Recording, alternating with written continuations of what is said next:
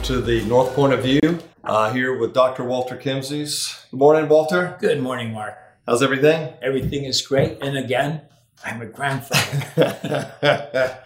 No matter what happens, Congratulations. When When are you going to go back up north? ASAP. I just get in my car, a little work done on it, and I'm hopping in the car and off we go. Well, we need to get a couple of podcasts done then, right? Absolutely. We're going to break the rules today. Walter's been very clear to me for the past year and a half, and we've done these. We've set parameters on things we discuss and how we do it.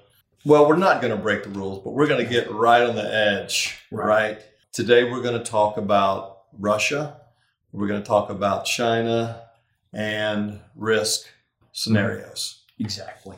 We can't avoid them really any longer. I mean, I think that the economic impact around the world, what's happening in each of those countries is obviously very significant right now.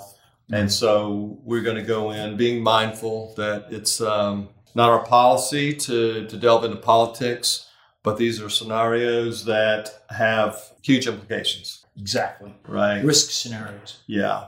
Which one do you want to start with? Well, let's start with Russia. Okay. All right. So following your comments, we don't know which way the Russia-Ukraine conflict, for lack of a better term, is going to be resolved. But we think, at least here between us when we discuss strategy, that there are four possible outcomes.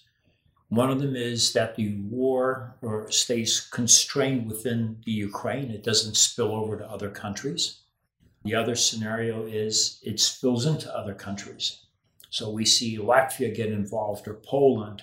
So there is that risk. It could happen. So far it hasn't. And then we have the term of the war. It could be resolved before the end of this year, maybe within 12 months. That would be a short duration. Or we could have a very long duration, 10 years of, like when Russia invaded Afghanistan. Russia dealt with other countries like Kazakhstan. You know, some of those don't work very well. Some of those, were very severe, but relatively short-lived. So those are the four scenarios. Does it spill over? Doesn't it? Does it get resolved quickly, or does it take so many years that we're making tapes about it 3, 4, 5 years from now? We don't know. But that's basically what I think the way for us who have to figure out how to build things, how to get infrastructure developed, that those are the four macro outcomes that we would consider. In terms of betting on it, I wouldn't bet on it. We just simply put them together and ask ourselves, what would we do if it's a long-term war that has spilled outside of the Ukrainian borders? In that case, our videotapes, our investments, and what else is going on in the economy is the least of our concerns.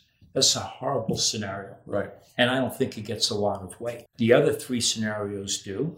And basically all three of them result in higher inflation, simply because we're not getting, resources from Russia. Russia is a very resource-rich country. Back in the day when I did global, equity strategy, we looked at all the economic forecasts. And when the economists put together their econometric GDP forecast for Russia, I would compare it to the forecast for oil prices. Right. Because oil prices in Russia, GDP, as well as Canada, Saudi Arabia, are so correlated that if your big econometric model was different, you threw the model out. Go with the oil price. And we never got it wrong that way. So that shows you how important the resource part is.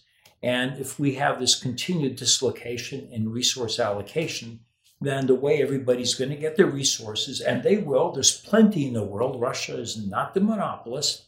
Nobody is. But you're going to get them more expensively. So that'll push costs up permanently, or as long as the conflict exists, and potentially stoke inflation higher than it would have been otherwise for a long period. So in your analysis, how do you take into account the media's take on the regime itself? Yeah, that's a tough one. And something that I've never thought I would have to do was contemplate a regime overthrow. We remember the 1989 Berlin Wall, and then Gorbachev was out and Russia became a a smaller country and more democratically oriented. We've had Putin come in and slowly, kind of reset things to what the USSR used to be as much as possible. But it is such an expensive proposition. And today is not 1987. Today is 2022. It could very well be that his actions are so unpopular at home. We don't know because the polls are of people who are afraid to speak what they really think. So we don't know what the Russian population's thinking, but it is possible that we have a regime change in Russia before, maybe the end of next year or very soon. And since we build stuff that has long duration, that means we need to look at our long-term forecasts and ask us, how would that impact it? You and I have discussed, I'm still trying to work through all of that. It's not really clear to me. And what makes the uncertainty worse is China. So China is building the Belt and Road. Everybody knows about that. It connects all of Europe, Asia, and into Africa quite a bit. This has been part of Russia's geopolitical policy for quite some time, at least 10 years. And it's about getting everybody under one network and under control. Whereas what Russia seems to be doing is trying to distance itself from the influences of foreign countries, just like it has over and over since the Bolsheviks. Right. So there's an interesting conflict there. China has to be nice to Russia, but by the same token, if it's too nice to what Russia's trying to do, it's denying the Belt and Road Initiative. It's counterproductive. Exactly. So we don't know how that comes out. Meanwhile, things are still very volatile in China regarding COVID. And we have to ask ourselves, are they volatile enough to the point where we would have regime change? So one of the extreme outcomes that I would never have spent any time on before, Mark, but now I am putting a little time into it, is what if both regimes flip within the same time frame? I mean, could this happen? Maybe this is a result of the psychological impact of COVID as opposed to the physical. I'm not sure. But that is a scenario that, you and I have been discussing, and we have to discuss a lot more. Beginning to see a little bit of it in the media. Yes. Right. And obviously it's a delicate conversation to have. And Walter, I appreciate your sensitivities and setting the parameters of how we discuss these things. Right. I think that this will be probably an ongoing dialogue that we'll have for many months and maybe years as all of this unfolds. Right. We hope not, but that's a distinct probability. Yeah. Walter, Hey. thanks again. Thanks, Mark. Take care.